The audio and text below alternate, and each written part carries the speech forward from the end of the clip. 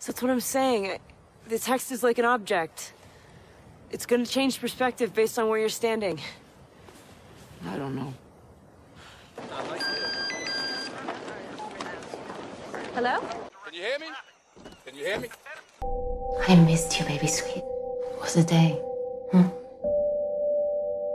It was a day. Please tell me you're seeing this too. From Seattle, we're Drinking the Movies. I'm Taylor Baker. And I'm Michael Clausen. Oh, hey. Oh, hey. Oh, hi. Long time no see. How you doing? I'm good. How are you? I'm doing good. Enjoying our Hoppin' Oats. Hoppin' A Oats. repeat. Always good. Back at it. This has been one of my favorite beers from Hellbent for probably 3 years now. It's always reliable. Yep. Go in there, get a pitcher, play some pool. It's a good routine. It's a nice routine. It's a nice afternoon. So we got Sci-Fi Spring finally. I talked you into it. I convinced you of it. We're doing it. It has arrived. We have 3 sci-fi films we're discussing. Mm-hmm. Claire Denis' High Life. Doug Liman's Edge of Tomorrow. Correct. As well as... I don't know who directed it or who wrote it, but Forbidden Planet, starring Classic. Leslie Nielsen. There you go. But, as always, we will start with first impressions. What do we have? We've got 2 big-budget science fiction films coming late this year. First, we're going to do Star Wars, and then after that, we're going to do Ang Lee's Gemini Man, starring Will Smith. What are we doing first? Star Wars. Let's do it. The Rise of Skywalker. 1,000 generations live in you now.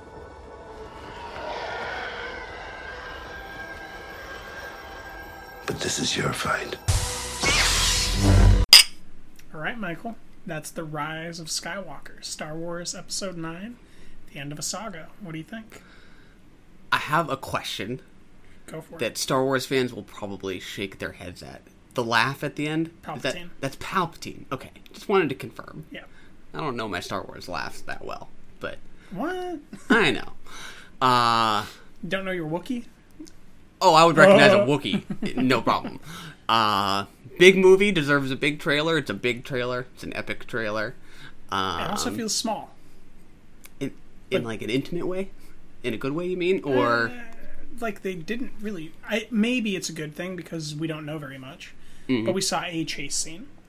Yeah. Twice. True. Right? Yeah. We saw Adam Driver chasing down Rey on what appears to be Tatooine, and then we saw Oscar Isaac and the droids getting chased down by some Empire guys, or whatever the hell they're called now. Yeah. On also what appears to be Tatooine. Yeah. Yeah. Maybe big in feeling was the better way to describe it. Or maybe... did they... I don't know, because there was the remnants of one of those giant Death Stars, right? Uh-huh. So I don't know my Star Wars well enough to know like what planet that would be. Like if they would have killed the life on that planet and would have crashed into it. Yeah. I didn't see The Last Jedi until like 9 months after it came out. I think I will try to see this one up front. Maybe hop in that IMAX 3D for free AMC. That sounds at pretty the cool. Wynwood Mall. I like the sound of that. I'm excited. I'm interested to see just how exactly this saga is wrapped up. I don't know what else to say. What about you? I'm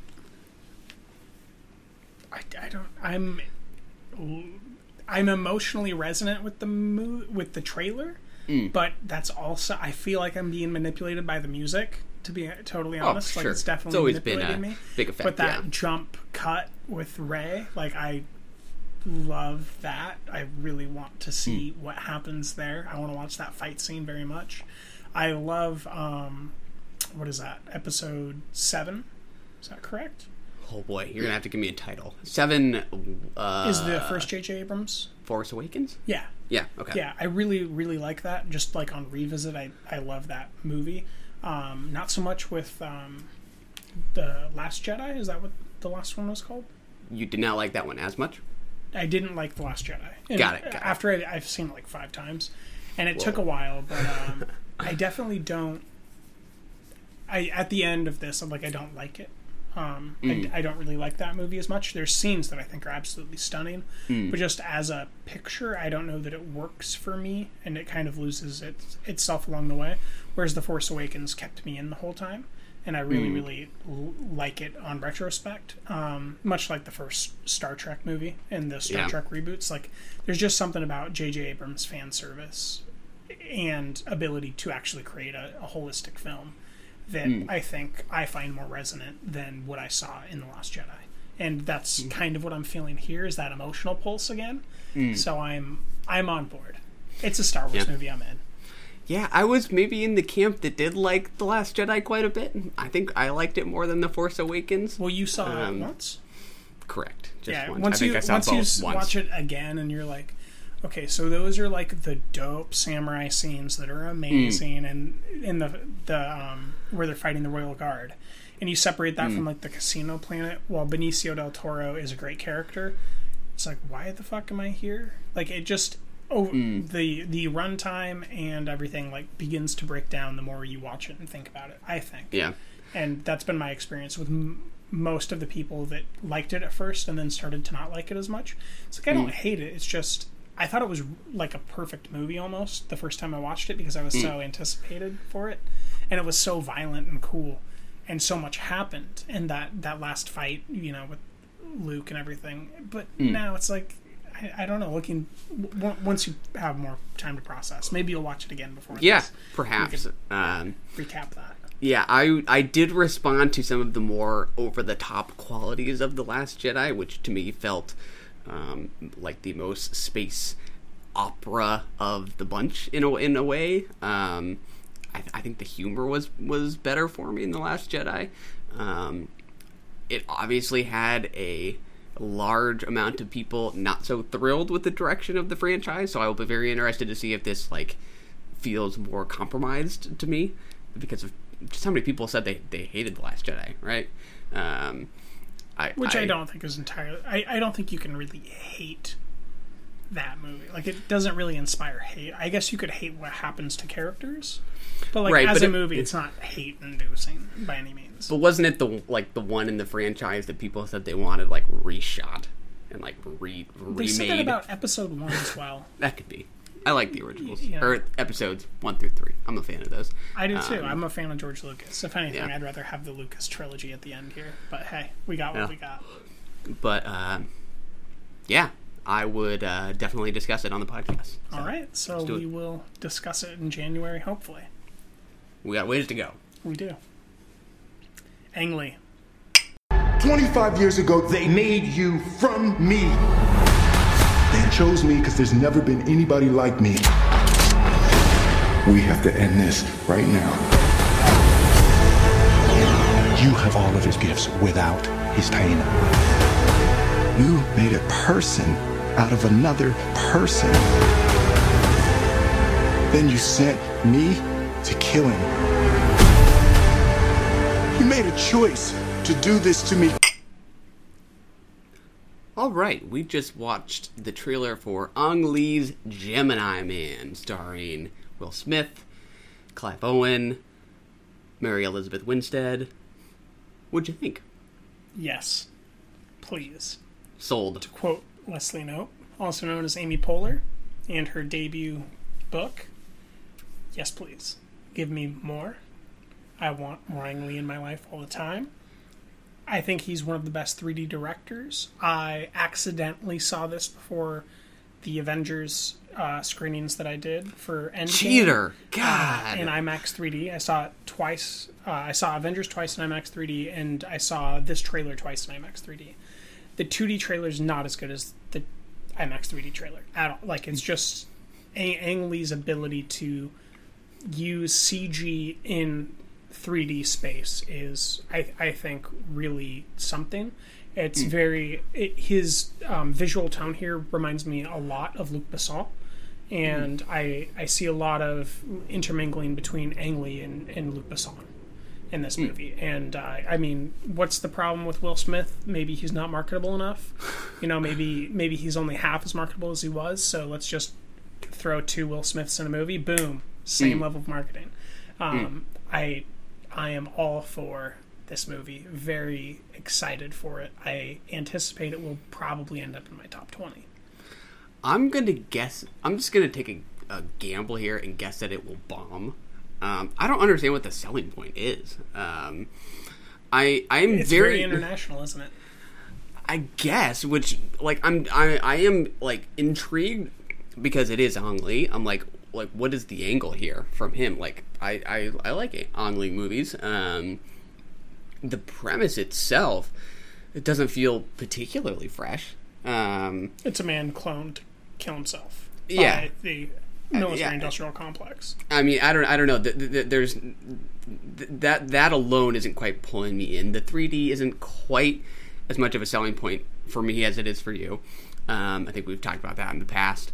I'm not a huge Clive Owen fan. Will Smith, just you can take him or leave him.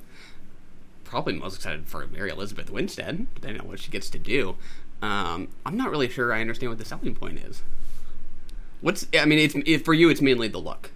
For me, it's Ang Lee is making a high budget IMAX 3D film. Yeah. Last time I walked into one of those, I didn't know what I was walking into, and I ended up loving it, and that was The Life of Pi. Yeah. And so I just want to be taken on that ride again. I think that Ang Lee really has a very stern vision. Even I would trust him more than Besson, where like the vision and the feeling that he's trying to evoke from his film, I think I always end up feeling at the end of it. And I trust that he had the budget and got the shots to communicate the ideas in science fiction philosophy, and to make normal people be able to feel what he wants to say enough that this movie is going to work for me. And I think that Will Smith as a performer is very reliable. I think Clive Owen as a performer is very reliable. Occasionally he can be close to perfect. See Children of Men. Yeah. I love Mary Elizabeth Winstead as well, so I'm excited for her in this role. And seeing the action cinematography incorporate the CG in IMAX 3D, I enjoyed it more than I enjoyed Avengers. Just got to go back and watch the trailer. That's the reason to go back to Avengers. And there's nothing else that came out this week, so I'll just go do that. I'll get my A-list ticket, walk in for the trailer, and then leave. Yeah. The Ang Lee I respond to is more like What is that, The Beach? Brokeback Mountain. Okay. Still haven't seen that one. Crouching Tiger, Hidden Dragon. Yes. People where I feel like I'm connecting with human beings. He did make The Beach, right? Is that right? Or am I wrong? That Leo DiCaprio movie in the 90s? Like is that on Lee? I feel like it might be, but I might be totally wrong. But you didn't like The Life of Pi? I mean, I liked it, but I was not over the moon about it by any means. 2000, Danny Boyle picture, my bad. Oh, Danny Boyle. Got it. That makes sense. I could easily see them being mixed up. That seems right. But yeah, I don't know. I'm interested to see why this story appealed to him, beyond the potential for a spectacle. Well, maybe we should dig into what might have appealed to him by talking about some sci-fi philosophy and some sci-fi film ourselves. Well, that's a great idea. Let's get to the Edge of Tomorrow today. How many times have we been here? How many times?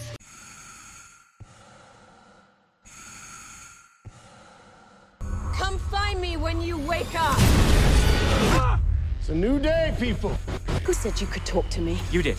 Tomorrow. Your leg's broken. No, I can still feel my toes. Then we better start over. Come on. It's a new day, people. For me, it's been an eternity.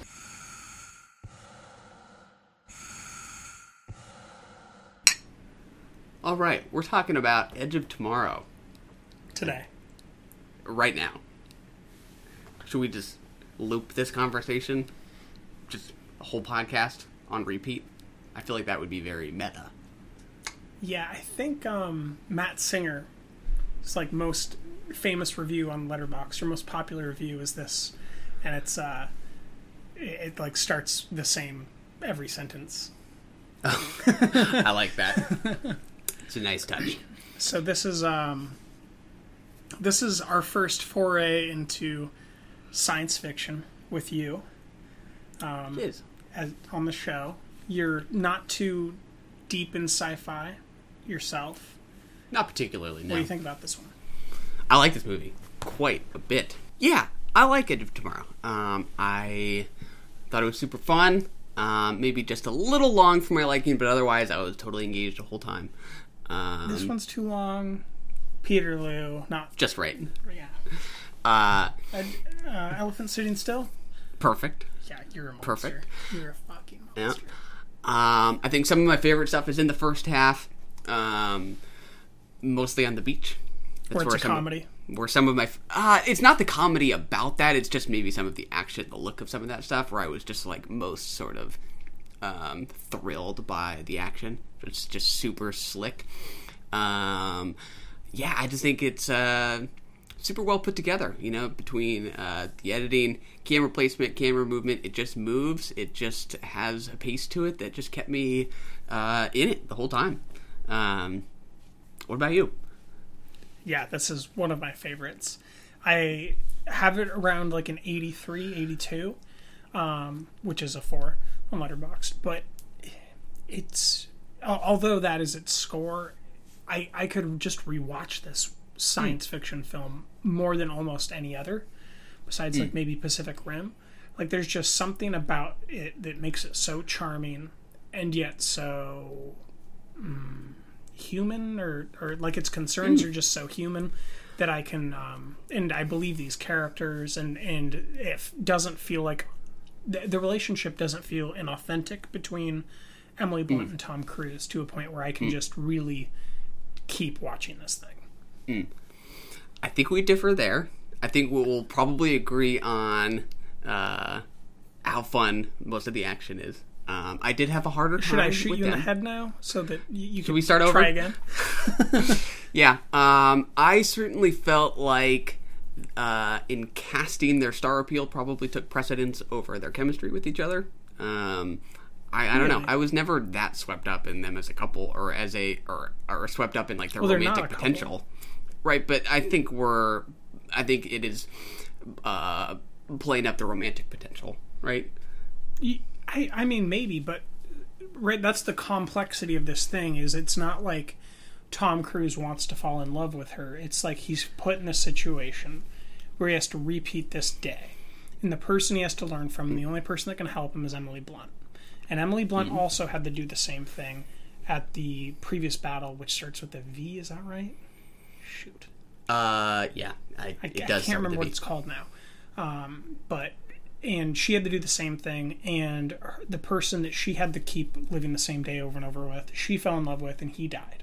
And the same thing is happening to Tom Cruise. And, like, so separate yourself from the movie. Is that, like, a thing? Like, if you had to live 80 days with this person who was teaching you something and was beautiful and you shared these moments with, would you slowly start to fall for them or feel something deeper? I think so. I don't think the movie articulates very well what you just said. I think you can certainly describe that in words, and I understand it, but I don't think the movie does. In my experience, it does at the end. I disagree. I don't think it does a very good job of really cultivating what it is they like about each other. So that house scene basically is the whole, like, it gives the full breakdown, and you realize how many times they've been to this house already. And that Tom Cruise keeps repeatedly doing it because she keeps dying and he doesn't want to leave her. Right. Like, that doesn't do anything for you? Or, like, the fact that he knows these names that she shouldn't have told him? No, not really. I mean, I mean, I feel like you're describing the machinations of the script and not so much, like, well, that's the thing. The filmic chemistry between them as actors. We aren't seeing the scenes where that stuff is happening. Right. And that's what makes it almost more sobering, or like more heartbreaking, or more of a war movie to me, is that we're not getting to see these moments of beauty happen between these two people that have clearly happened. But like when he says certain names and knows like how she takes her coffee or whatever, and like already has the keys and stuff, it shows me someone acting rather than talking, and sometimes that's how you really tell when someone cares, is by their actions, not by their words. And I thought that by actions, he absolutely clearly came to care for her, and she trusted that he cared and believed him, but wasn't on the same wavelength as him with those emotions. But she could still understand where he was coming from because of her own experience. And so I thought that's why it was super rich, because it's these two people that are separated by the lives they live that are still in a situation where they have to keep going. Yeah. I mean, I wish for me there had just been a more substantive spark in the moments that we do see. I mean, that's all what we have to go off is I don't think the implication was that romantic. I think the movie very much banks on her sex appeal. And she looks fat. She does in Spares. But is that the phrase? Spades. Yeah, I was like, yeah, she has it to spare. I was mixing up those phrases. But yeah, I don't know. Let me just ask you a question, and this might help me understand. At the end, before he goes back and has to get her help to blow up the Omega, is that right? Yeah. He tries to do it all himself. Yeah. Okay, but before he tries to do it all himself, he walks in, and he walks up to her because he's used to the pattern, and then he decides to not bring her in. Right. And the way that she looks at him, like, does that do anything for you? 0. Okay, so that might just be like you're not there with this movie. And I honestly don't think I was in the first time I watched it either. This is maybe my 4th or 5th time watching it. Whoa, okay. So, and I think that it honestly does reward more viewings. At least that's my experience. It's like, because you already know what's going to happen, so you start paying attention to like the little things. And that'll happen in any movie where you start paying attention to the little things, and it either falls apart or gets better. And I think it got better for me as I was noting the facial tics, where you almost feel like she knows that something just like her fate just changed. You can see almost on her face when he turns and walks away. Like she doesn't quite know what happened, but she knows that something just happened. And I very much fall for that trope, if you will, whether it's literature, where someone goes back in time and the fate that could have happened with these two people doesn't happen, or if it's a film. I think I would attribute that response more to editing than her performance, where if we see her rising up out of her push-up position, we cut to Tom Cruise and he walks away, which we're not used to seeing him do, and then we cut back to Emily Blunt. We're adding up meaning in that shot in a way that we haven't previously, because of what transpired in shot 2 where we see him walk away. I don't know that I see... That's true. The editor is very responsible for this film, just in general, because of the fact that it's Groundhog Day in itself. Yeah. But, I mean, she did have to give that scene... Like, she did have to perform that scene in the first place. So I do think you have to give some credit to the performers, if it holds up in any way. Maybe I was not looking close enough. I will, be open to that. There's some eye choices she makes, in that scene particularly, that she doesn't make, if I recall, in the previous scenes, when they meet, and it very much left me interpreting that she knew that something had just happened that she couldn't comprehend, and that maybe she had a feeling about what it was. Yeah. And I think we all have those encounters with people at some point in our life where, we know that something just happened by not meeting them or something. Yeah. Like when we just see someone. Yeah. I partly just wish I had gotten, a broader range of emotion from her. We definitely get that with Tom Cruise, and obviously so because he is the one reliving the day. We're going to see him respond to things in different ways. And he's also not a warrior that's concerned... Oh, the fight for Verdun. I remembered it. Verdun, yes. Good memory. But that's the thing. She's the full metal bitch. She won the fight for Verdun, or the battle for Verdun, and her only concern is winning this war. She already lost the person that she fell in love with on her live, die, repeat sequence. And now she's hardened. And we come to understand that story throughout this film. And this is a war film. And, like, I know that maybe in, Enemy at the Gates, where Rachel Weisz and, what's his name, end up falling in love by the end of it. Is that correct? You said Inherent Vice? No, Enemy at the Gates. Oh, wait, why did I hear... Rachel Weisz. Oh, Rachel Weisz is the sorry, love interest in yeah, Enemy at the Gates. It's a Russian war film about a sniper. I think it might be Ewan McGregor plays the other character. Jude Law? Jude Law. Great movie. I mix those two up all the time. And so, like, there is space for a war movie to have love. Yeah. But I think that this is just, like, the scope of this is... While it has a limited budget, $178, it did make back double its budget. I do think that the necessity of this war keeps these characters from being able to open their hearts. And I think we see that hard behavior from the squad itself and how long it takes Tom Cruise to convince them to go on the suicide mission. Yeah, I don't know. I mean, I wish I had the same response. And don't get me wrong, I'm positive on this movie, by and large. I just would not sell this to anybody as a romance, or for its romantic appeal. I don't think it's a romance either, but I do think that there is a subgenre of this film that is a romance, because there are those days missing. Yeah. And there is a certain subtext between these two characters, and there are... I think that Tom Cruise absolutely fell in love with Emily Blunt by the end of this movie. It's probably partly the age difference. But it's one-sided. Like, the I don't think, like, the casting makes a lot of sense. Like, I think there's, like, 20 years between them, 25? Yeah, that's exactly real life for Tom Cruise ever since Nicole Kidman. That is just how he goes. Well, that doesn't make it better for me. That would never make me say, oh, okay, I'm on board because Tom Cruise plays down. That isn't going to help. Yeah, I wish I could. I wish I could see the complexity. I mean, I see that the same hardened fighter in Emily Blunt doing the same thing over and over, which is the point. But it also doesn't make for anything more than a one-dimensional character for me. I wish I could feel that depth. So, okay,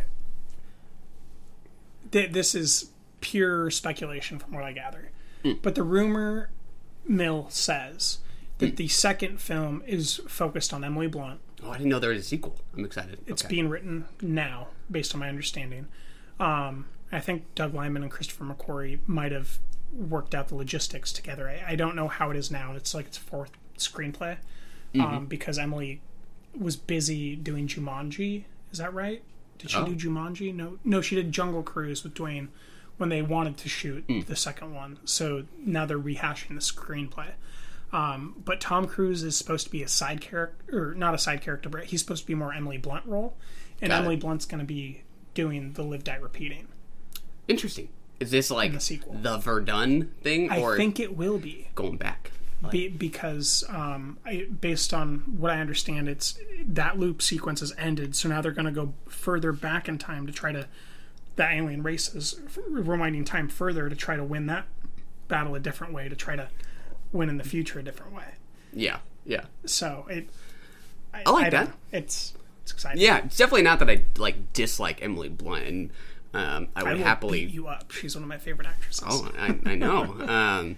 I will happily show up for round 2, primarily for the action itself. Maybe we need to go salmon fishing in the Yemen just so we can agree on something. That sounds painful, but it's a nice movie. It's a nice movie. Screw you. But yeah, I would show up for round 2. So let's just diverge into Doug Liman. Mm-hmm. What do you think of his direction here? I think it's pretty sharp, no doubt. I mean, the movie just moves. Like it just feels seamless. The action sequences themselves just feel completely organic and are super engaging. I think he just knows how to construct things to keep the excitement level like really steadily high. I am 100% positive on the direction. You? Agreed. There's some, I think, crazy action cinematography. And I don't know like who gets credit. Probably everyone gets credit. Editor, director, cinematographer. They're all in sync. Staging, they're right because there's some scenes that start 90 degrees away from where they end up, and it's like almost all CG that they have to shoot besides live actors wearing like what you assume is CG suits. Yeah. And just the way that some of those scenes in like we're talking one take shots where it's like what the fuck, like 30 seconds of action CG laden cinematography all coming together. Yep. It blows my mind now. Like I can't believe some of this stuff exists. Oh yeah. Like one of my biggest like frustrations with action cinema can be like super frenetic editing and fast editing, and I think like the average shot length here just feels long in like a fantastic way. Like you're just allowed to watch the camera move and take all this in, and your eyes just believe what you're seeing. Absolutely. Kind of 100% at the time. I think I prefer like the more brightly lit sequences on the beach. Like that was just my favorite stuff. I think that's the best beach invasion scene that's ever been shot in any film, just action wise. Yeah. I mean the ending at the Louvre, right? Still good. I still like it, but I don't know. I think the best stuff is in half one. Where I was most psyched. Yeah, where they spend probably 100 million of the 172. Exactly. Yeah, it's almost like they looked at the bill halfway through. They're like, "Oh shit, turn down the light." Yeah, it is easier to do CG with different lighting. All right. Well, that's Edge of Tomorrow. Maybe tomorrow we'll watch it again and talk about it then. But that's it for now. Onward. You explore all the wonders of a vanished civilization. You travel deep down into the heart of the Forbidden Planet to discover the incredible marvels of this lost genius race. These magnificent scenes in striking Eastman color stagger the imagination. To the taboo. To the forbidden, sorry. Not the taboo yet. We'll get witchy later. This is the Forbidden Planet. Is it the Forbidden Planet or Forbidden Planet? One of the two? I'm calling it the Forbidden Planet, but it is Forbidden Planet. Understood. A personal favorite. I understand. This is one of my favorite films of the 1950s. Where does it rank among film of all time? Is it up there? Or the 50s? It's in the top 100. Okay. The 50s I'm not studied on. Got it. That's more than anything what's true. Yeah. But it is solidly number one. I don't know if it's number one. Okay. I can look. Do you want me to look? Yeah, check the list. Why not? Why don't you break down Forbidden Planet while I pull up the 1950s? Subject. I think the director is Fred Wilcox, if I remember correctly. Director is Fred M. Wilcox. I stand corrected. The writers here are Cyril Hume and Irving Block. Based on the book of? Is that right? Based correct. on story by. Correct. Yes, they are credited as writers on IMDb. It is my number one of the 1950s. Nice go. There you go. After just watching it, I don't know that I put it above Vertigo, but it's definitely a coin toss for me between the two. With House on the Haunted Hill at third. They're different enough, right? They can tie. Yeah. I love Vertigo. There you go. That's tough. Yeah. Subject matter in a distant future. Is that safe to say? I don't remember what 2200s, I think. Yeah. 2200s. Space crew descends on the planet Altair 4. And we meet Dr. Morbius. And because the crew persists and stays too long, they end up meeting his daughter, Alta, or Altaira, which I think is heavily laden with symbology myself, especially considering the nature of the film being Freudian and what the word Alta means, which is high. Altira means high or a flying bird. Very Steven Soderbergh of them. Yes. And then Altair, I believe, is like reverent and the highest mountain. And those are Altair and Altaira are Arabic. But Alta is Latin-based in Spanish, and a word that is commonly used to refer to Mary. Ah, got it. Interesting. I'll just get it out of the way. I was cooler on it than you. Yeah, you're a loser. For sure. But still positive on it. I actually think I've gone up on it, like, in the days after it. I was psyched about the story, the premise, the material. I didn't feel that the direction served the material particularly well for me. I know that's painful. I just got to get that out of the way. I think I get it, but like, let me just suss it out. So, like, yeah. Did you want it to have a higher budget and for everything to not be a painting? Like, how did you see it being shot? Due to the fact that all the backgrounds are paintings. For example, at the 50-minute mark, when Dr. Morbius finds the two men snooping around his office, he says, okay, it's time I come clean and tell you what's going on.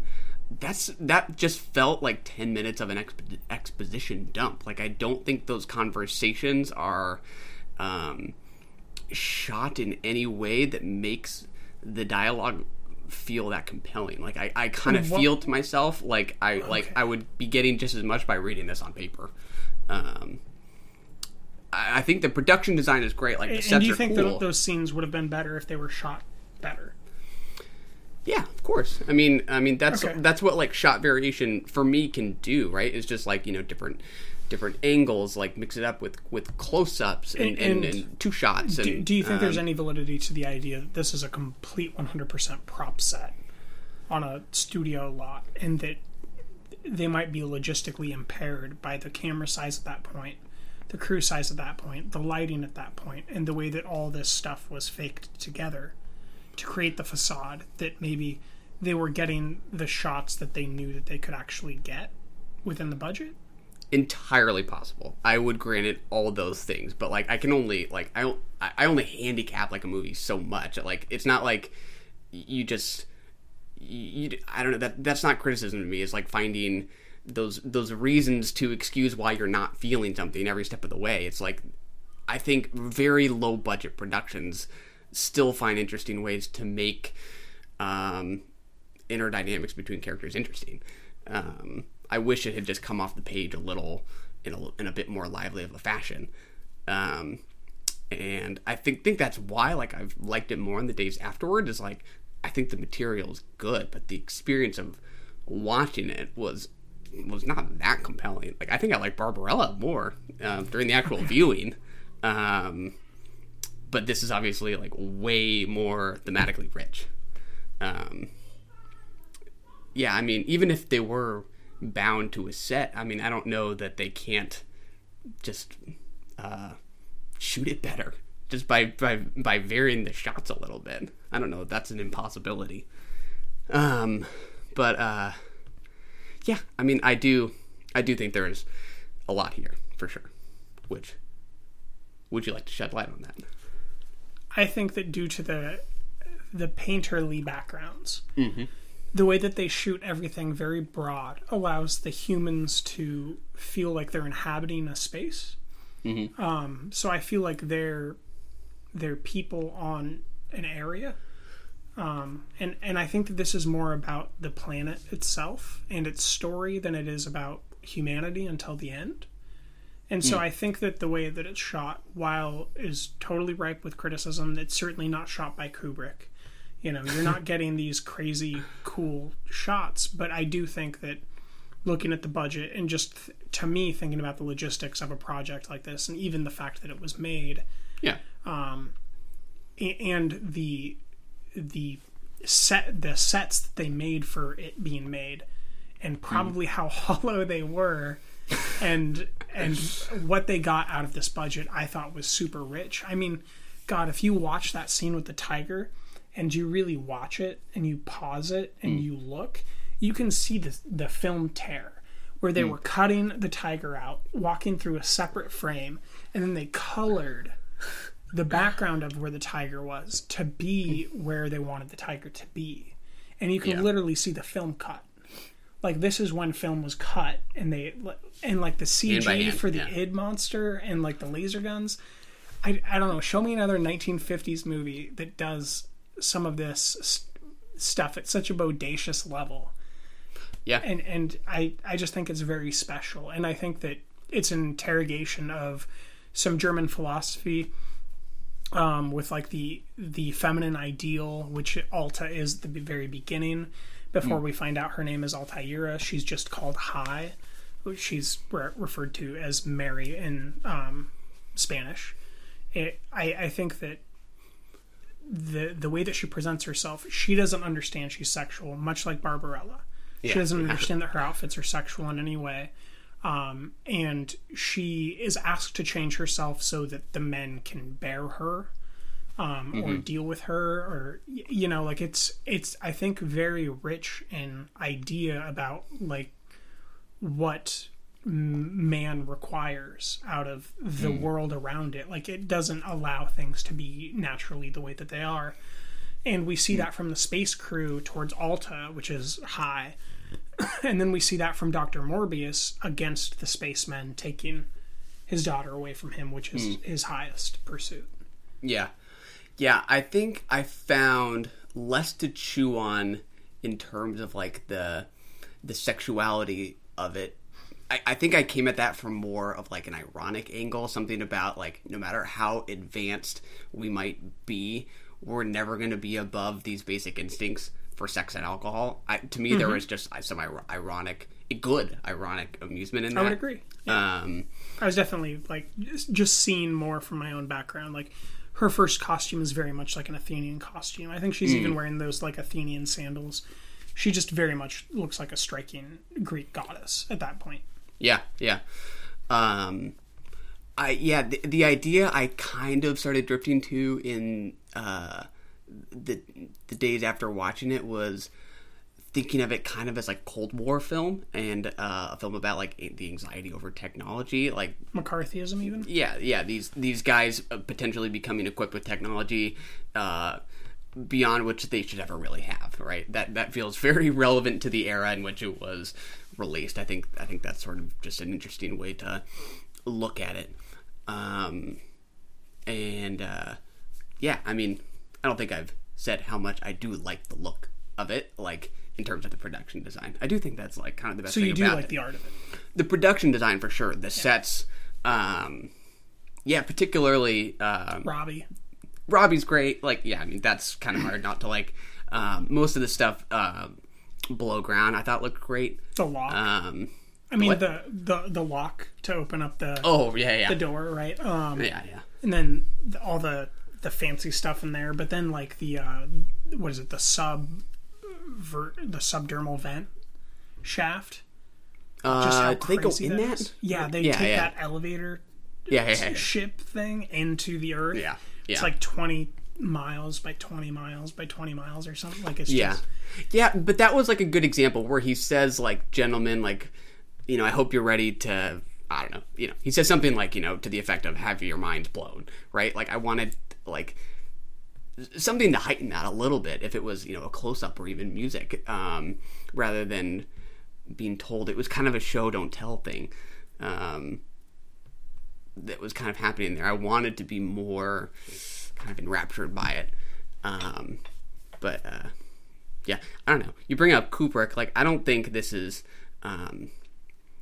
that different from 2001, like in its ideas in a lot of way. If you kind of subscribe to the idea that 2001 is about these great leaps in like the evolution of mankind and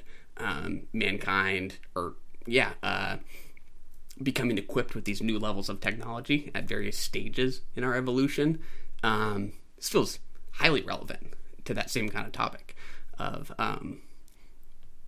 you know, the potential for us to become equipped to things that we maybe should never even deal with. So yeah, I don't know. I think there's a connection there that's worthwhile. Yeah, I think that's also doing some grappling with the consequences of World War II, right? Specifically that scene where when they're in the Krell laboratory, for lack of a better word. Yeah. Right, and he goes, that's 10 to the 10. That's 10 to the 10 to the 10. That's 10 to the 10 to the 10. And just like the scale of that, and that's kind of what we did with the atom bombs. Yeah. And we've gotten much bigger and more explosive with them now, right? It was, the ones we dropped were like the weakest ones that I think have been made, essentially, on Hiroshima. So, I mean, just the zeitgeist of what was being dealt with at that point in time, I think is very rich in this film. And I think that there is a certain level of earnestness and sincerity to it that makes it age well. The fact that we really feel like, although maybe it's wrong, like, although maybe I interpreted it as wrong that she fell in love with any of the spacemen, there is something sweet and true about the fact that these are like the first spacemen she saw, right? And they like there's a toddler level of honesty to her where she's like, I like the end ones, but she doesn't like the middle one. The first time she sees these men, she's excited to see Earthmen. It's her first time seeing them. There's just something very funny about it. And then just like a small note, on their hat they have that planetary symbol. It's I think like a comet going through a circle. Yeah, and it very much looks like the masculine symbol, like for male, you know, where it's like the circle with the arrow pointing up. Yeah, and it also looks like the foot of the id.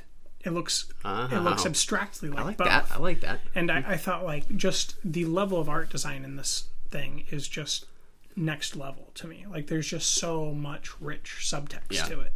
Yeah, this is super specific, not broad at all. But I don't think I've ever seen a sci-fi film where humans are flying the flying saucer like ship and not the aliens. That was a nice little reversal, right? And especially something I think I read this is like the first sci-fi film to ever be set on like another planet, just for a film this or in the early days of sci-fi to do something that now seems like the opposite of what we know. I don't know, just an interesting little touch. But I mean, I think maybe I'm coming around on it to some degree. Well, good. I'm glad I can bully you. Yeah. This is my favorite film of the 1950s. Maybe. Vertigo is very much one of my favorite films of all time, and this is as well. It's just so rich with science fiction philosophy, right? Like they just spend a tiny amount of time, but they bring in Asimovian rules with Robbie, right? Where can you explain that to me? So he gives him the order to kill. Oh yeah. He gives Robbie the order to kill, and Robbie can't complete that order because of the instruction that's built into him. And they make it very much of that world, but there's the 3 rules of Asimov, which Asimov introduces in the Foundation series for the robots, where they can't harm others or other sentient life forms, but they have to obey commands of humans. And so there are some short stories of his, and I think maybe a novella where there's just this whole breakdown of this robot. I think he's stuck on a moon or on Mars, where he just doesn't know what to do, because if he leaves, he'll kill someone who fell down a well, and if he doesn't leave, then he'll die.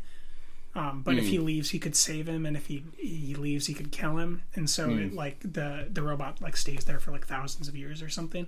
It's this very rich idea of like, if you program a robot with these syntaxes to do these things, what are the consequences? Yeah. Right. And we see that at the end when he's commanded to kill or to stop the id monster, to kill the id monster, and he knows that he can't because it is Morbius himself.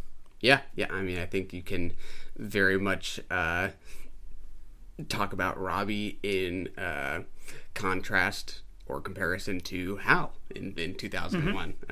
You could probably do a whole series just kind of on AI, right? And robots throughout cinema. I've never actually seen AI. That was Spielberg, right? Haley Joel Osment. Are there other ones you would put in that program? In the program of robots? Well, I mean, C-3PO probably. Just specifically, right, the philological background there, because he is a robot built for speech, and Dr. Morbius is a speech doctor who's studying this civilization, and he creates Robbie from his understanding of languages. I would just compare them. But I mean, like, the best robots of all time, Michael Fassbender comes to mind. I was trying to remember. Yeah, I was saying he was a robot. Yeah. Yeah. The guy in the original Alien turns out to be a robot. Yeah. You could program that. Yeah, sure. Let's do a robot program. Just one last divergence. Yeah. I do think that they could have been very dialed into sci-fi, whoever wrote the screenplay. And they could have been in contact with some of the folks working on the cutting edge, because we have a character named Boson. And 8 years later, the Higgs boson particle is confirmed. Oh, interesting. So I'm reading into that, absolutely, but I do think that there could be something to that. Love it. Morbius is somewhere between Morpheus and the Mobius strip. The Mobius strip is how we explore the ideas of space-time relativity with entangled time and inverting on itself. It's a clockwise loop of a single strip, and that's how we try to envision time on a single plane through a realm of other dimensions. And then Morpheus is the idea of dreams, and I think that very much plays into the id monster. Love it. And then, of course, Leslie Nielsen's character, Captain Adams, Atom, ATOM, ADAM. There's just implicit meaning all over this thing if you look for it, I think. And I think that it's not all 100% on accident. I think some of it's definitely explicit. And now for my most complicated question of all, favorite scene. I think it's really touching when we see Alta bring her friends. I think it very much makes us understand who this person is that doesn't behave in these earthly ways, that she thinks that these things are friends, and that she loses them when she becomes a human. I think that very much speaks to the idea of that feminine divine, of that certain godly quality that she seemed to have and then lost. Love it. How about you?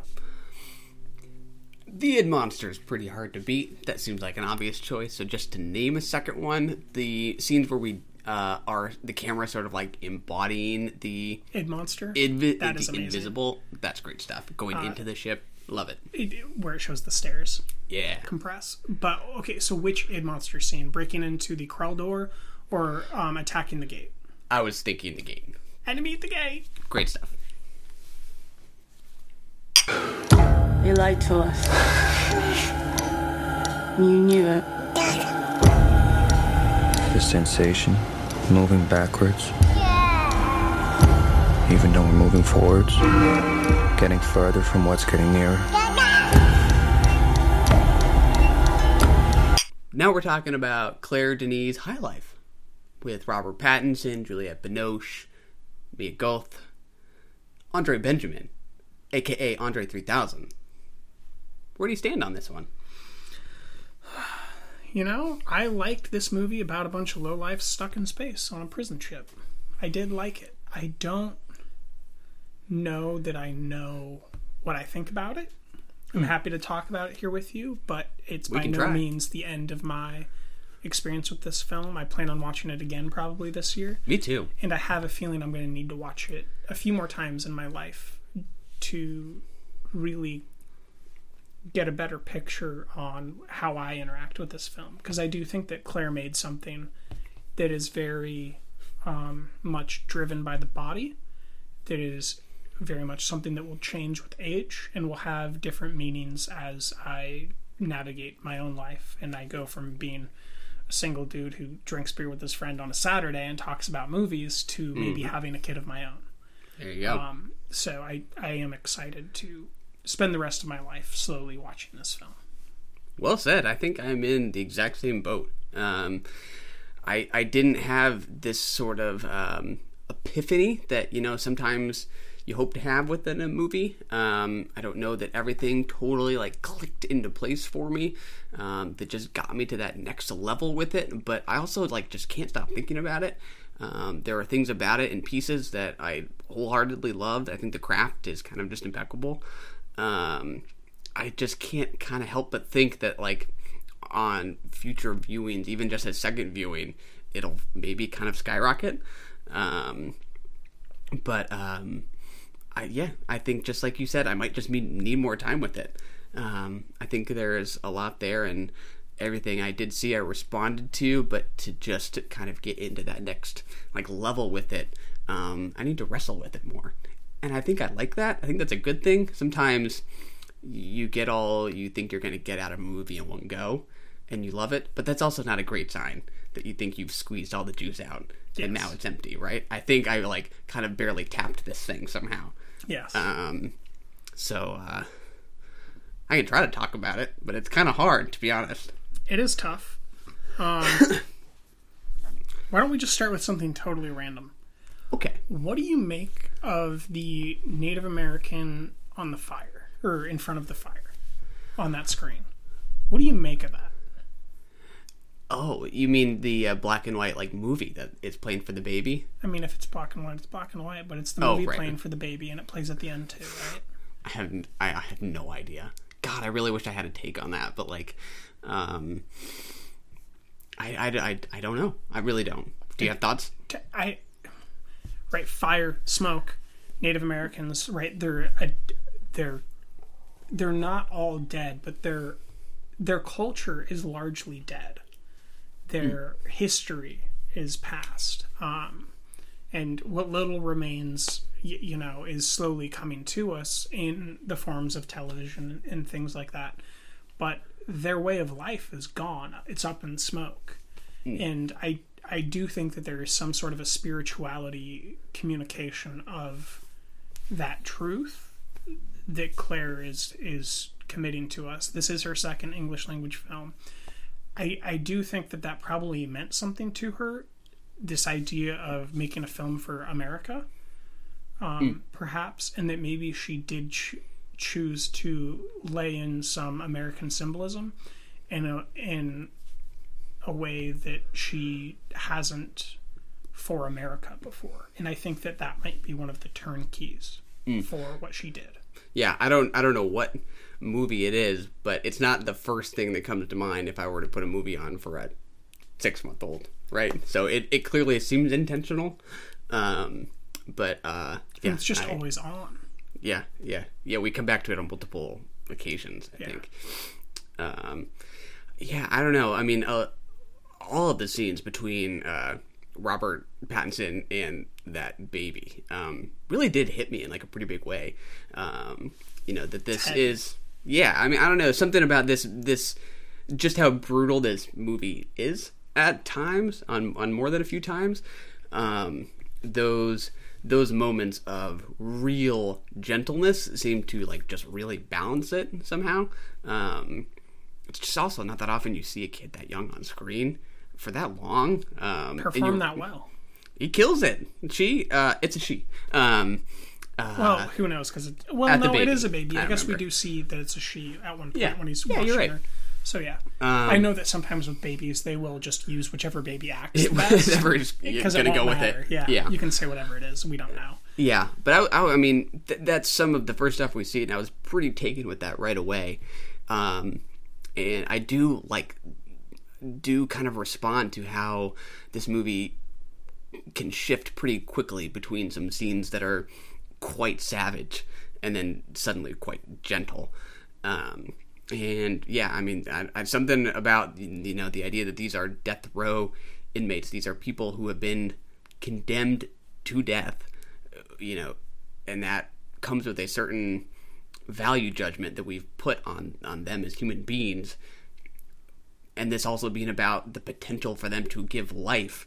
I still don't know really how to articulate that, but I don't know. It's just somehow a thing I respond to, right? I don't know what to say about it in more detail. That's why I guess I just kind of described the plot, but it's also the theme. That's why I think sci-fi philosophy is so rich, and why I wanted to do this to begin with, because we don't really watch sci-fi movies. As a show, or we haven't before. We've watched a few. Barbarella was really just me trying to slowly ease you in for what to expect, which I think might have helped prep you for Forbidden Planet in some ways. Yeah, for sure. More than anything. But there is a history of philosophy, and I think a history of even psychology that is tied to the exploration of space as we come to understand it. And we have different layers of understanding. We observe different phenomena in the universe, and then we begin to build our schools of thoughts around it. And these science fiction films come from very different schools of thought about ideas. You know, we have what is called the Groundhog Day idea, largely, with Edge of Tomorrow, where it's, you know, live, die, repeat. It's this idea that you have to keep repeating the same day until you come up with some sort of a solution. That is a very rich idea. We can't really envision how it would exist in practical senses, but it is an idea that we as a species encountered and are fascinated with, based on the fact that we watched Happy Death Day to You. We watched Happy Death Day, we watched Groundhog Day, we watched this. You know, like there is an idea of this. There is the idea of the subconscious that we saw in Forbidden Planet. And then in High Life, there's this idea of, like, we live here. We live on something that is a planet. We know planets die. We know we die. Therefore, we know that it has to die. We also know that we want to live. And we're wrestling with that truth while we're wrestling with the idea of a singularity. And I think that even Forbidden Planet wrestles with a different idea of a singularity. It wrestles with the idea of a technological singularity. And so I think that this is just one of those films that is so rich and sincere from Claire, with ideas that it's almost like we could, what do you want to talk about? We could talk about The Witch for 2 hours. Yeah. Let's get witchy with it, you know, or we could talk about Mia Goth wrestling with this idea of being forced, being imprisoned into bearing life against her will. And is that even worse than the rape that was going to happen to her? Like, that's a tough scene. It's just so rich with these ideas. What is worse, rape or artificial rape and having to bear its child? And then the way that she kills herself. Yeah. And the way that her killing herself on that ship causes that other girl to kill herself. Yeah. And how about suicide? How about radiation? Like, it's just so rich with these ideas that we could just talk about this stuff forever. But, like, where do you want to bear in? That is hard to say. There's, I don't know. It's just kind of have to talk and just kind of see where it takes you, I guess. Yeah, I mean, the tone is so strange because it does feel like very sort of singular, but, like, there are different tones here. Like, just as she sometimes does come across as very witchy, just like she describes herself, and that seems to lean into sort of like, say you're a babe and you know it. Yeah, if you're foxy and you know it. Foxy. Great line. That seems to kind of lean into, like, this sci-fi horror kind of mode almost, and then it can very easily sort of swivel into something erotic, and then all of a sudden those things are kind of colliding in one. I mean, that's just, like, incredible direction, right? That's just artistry behind the camera, like how all those feelings kind of give way to each other. Okay, so how about the complex? I don't know if this was your experience. I might have just messed up. But I had the most stunning reaction to Robert Pattinson in his cot with a girl sleeping against him with her leg over him. Based on the previous parts of this film, I understood what that meant to me. That this was a girl that wanted to have sex with him. Or had sex with him. And then he kicks her out of bed, like literally kicks her out of bed. And she goes back to her cot. And he discovers that she had a period, and then it slowly like is realized because she's, like, not wearing a bra. Like, you can very much see her her body. It's a very somatic film. We can see everyone's bodies at some point in this film. It's very body laden, and it comes to pass that, like, this is not someone who's amorous for him. This is his daughter. Yeah. And that shift for me was just so hard. Oh yeah. Like, it didn't click for me right away. Okay, so it's not something that, like, I should have known, right? Because there's this girl that's waking up with her leg over Robert Pattinson in his bed. There's a certain assumption that we're going to make based on the previous part of the film that we spent time in, that this is sexually based, or at least companionship based in some way, with maybe lust, but lust that can't take over. And then the fact that it's his daughter, and that I as a viewer was putting that on the, like, that I was interpreting that, and that she didn't know any better, but maybe he did. Yeah. But, like, it's such a dense scene to me. Yeah, I wish I could remember, like, exactly when it dawned on me that was his daughter, and I think that's exactly... I figured it out, like, the scene after. Just them talking, just, I don't know, something Yeah. more simple. Yeah. It did just suddenly click, and then I was trying to, like, rewind in my head. I'm like... What the fuck? Yeah. And yeah, I don't know. I do like that sort of oblique approach that is letting me make these associations myself, right? Like this is really not holding your hand in any way through the narrative. I find that very freeing. It makes it It makes the movie have some space in which you can move around in. No pun intended. Sorry, I think maybe why I think it's so rich is it comes back to this like deeper. Maybe it's a deeper idea. I don't know. It's a base idea that I have, which is like, what are we in space?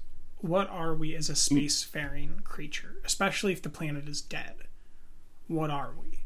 The fact that this man is waking up in bed with his daughter and her legs like, right? It's like when we look back at tribes where like women were owned and daughters of the father of the tribe would marry cousins of the tribe. Like it's back to that idea of like, what are we when we're there, especially when we're in that group over that amount of time? Like, what if we were there for 1,000 years? Who do you sleep with? Who do you breed with? Do you?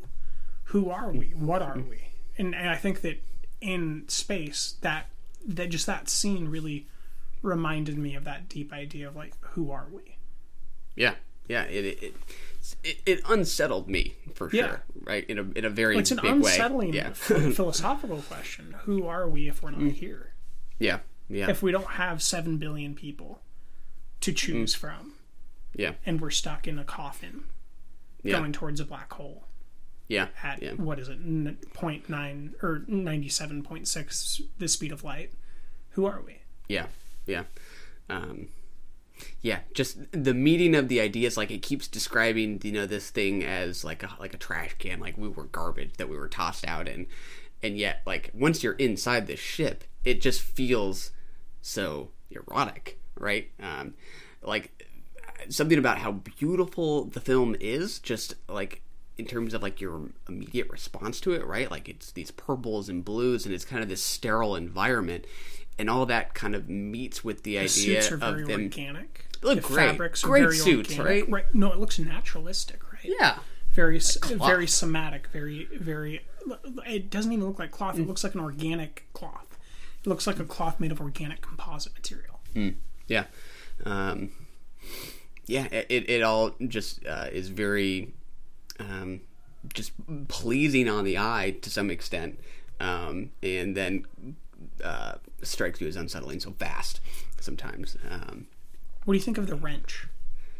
The wrench? Him dropping the wrench? Yes. I don't know that I made too much of it. What are you thinking? Oh, that broke sci-fi for me. Oh, because it fell, you mean? Yeah. Well, right, that's the thing. Did it fall? Are they close enough to the black hole that it went towards the black hole gravitational pull? Or are they moving at the speed of light, and as soon as it separated from the motion of the speed of light, did it slow down to normal speed, and that appeared to be it falling? Yeah. I don't know what it did. Yeah, It in just the broke moment... sci-fi. It broke it. In the moment, I thought to myself, like, okay, maybe this movie is just, like, not concerned with rules. Like, that's kind of beyond the point of it. Her interview said otherwise. Right, I think they say at some point it's just about the speed at which they're moving, right? I don't remember if that was relative to the black hole or not, but I thought that there was... Well, that's the thing. They They're tried close to enough to the black rationalize it. hole to send expeditions there in small ships. We see Mia Goth explode her head doing so. Oh, yeah. Very Athenian, right? So, if they're close enough to a black hole for that, then there is a gravitational pull from the black hole. But the thing is it falling towards the black hole, or is it falling towards this... away from the super light speed, or is it doing both? Like, it's probably doing both. It was such a like a door in the face, like a door where a window should, like, it just broke all conventions of sci-fi, right? You watch Sandra Bullock in Gravity, she can go grab the thing. You watch Love and Death in the Time of Robots, or whatever, Love, Death, and Robots. And there's a scene where she drop something and it follows science fiction expectations. Like I think, at least I have these sci-fi expectations. When I see something fall in space, it just like, fuck you. You're like, wait a minute. We're on a ride. So you liked it. I did. I think I do. I was startled. Certainly alerted you It to startled something. me. Yeah, it was like a creepy monster in a horror film. Yeah, like, yeah. Fuck. yeah. He similar to how he's like dropping the bodies out of the ship, right? Yeah. And they just plummet. And I was like, why are you letting... My thought was, why are you letting, like, organic compost go? Like, why aren't you letting these bodies decay and using them for the garden? Was my thought. Yeah. I still don't know why they did that. Yeah. Some of those scenes in the garden were quite interesting, and that textural change, right? Just from the garden versus the very sterile rest of the ship. Andre Benjamin slowly decaying. Andre Benjamin. Slowly very decaying. Nice. Yeah. Gone. I like him. I was thinking about Andre Benjamin and the Outcast album E.T. Aliens. I'm all about E.T. I was like, oh man, I'm gonna try to draw a line between Outcast's Alien album and High Life, and I got nothing. How many times did you listen? A couple times. Okay. To A.T. Aliens specifically. And I was even looking at the lyrics, I'm like, yeah, it's not there. It's not there. I tried. But she wanted him. I find it very interesting that she wanted him, and she flew out to convince him. Yeah. I was a very small role. I had heard that beforehand, and I was like, oh, maybe he's like going to be a big player here.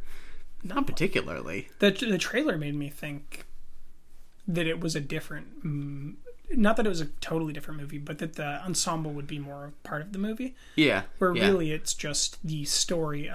To me, the ensemble is the story of, what's her name? The daughter? Willow. It's the story of Willow. Very earthly name, yeah.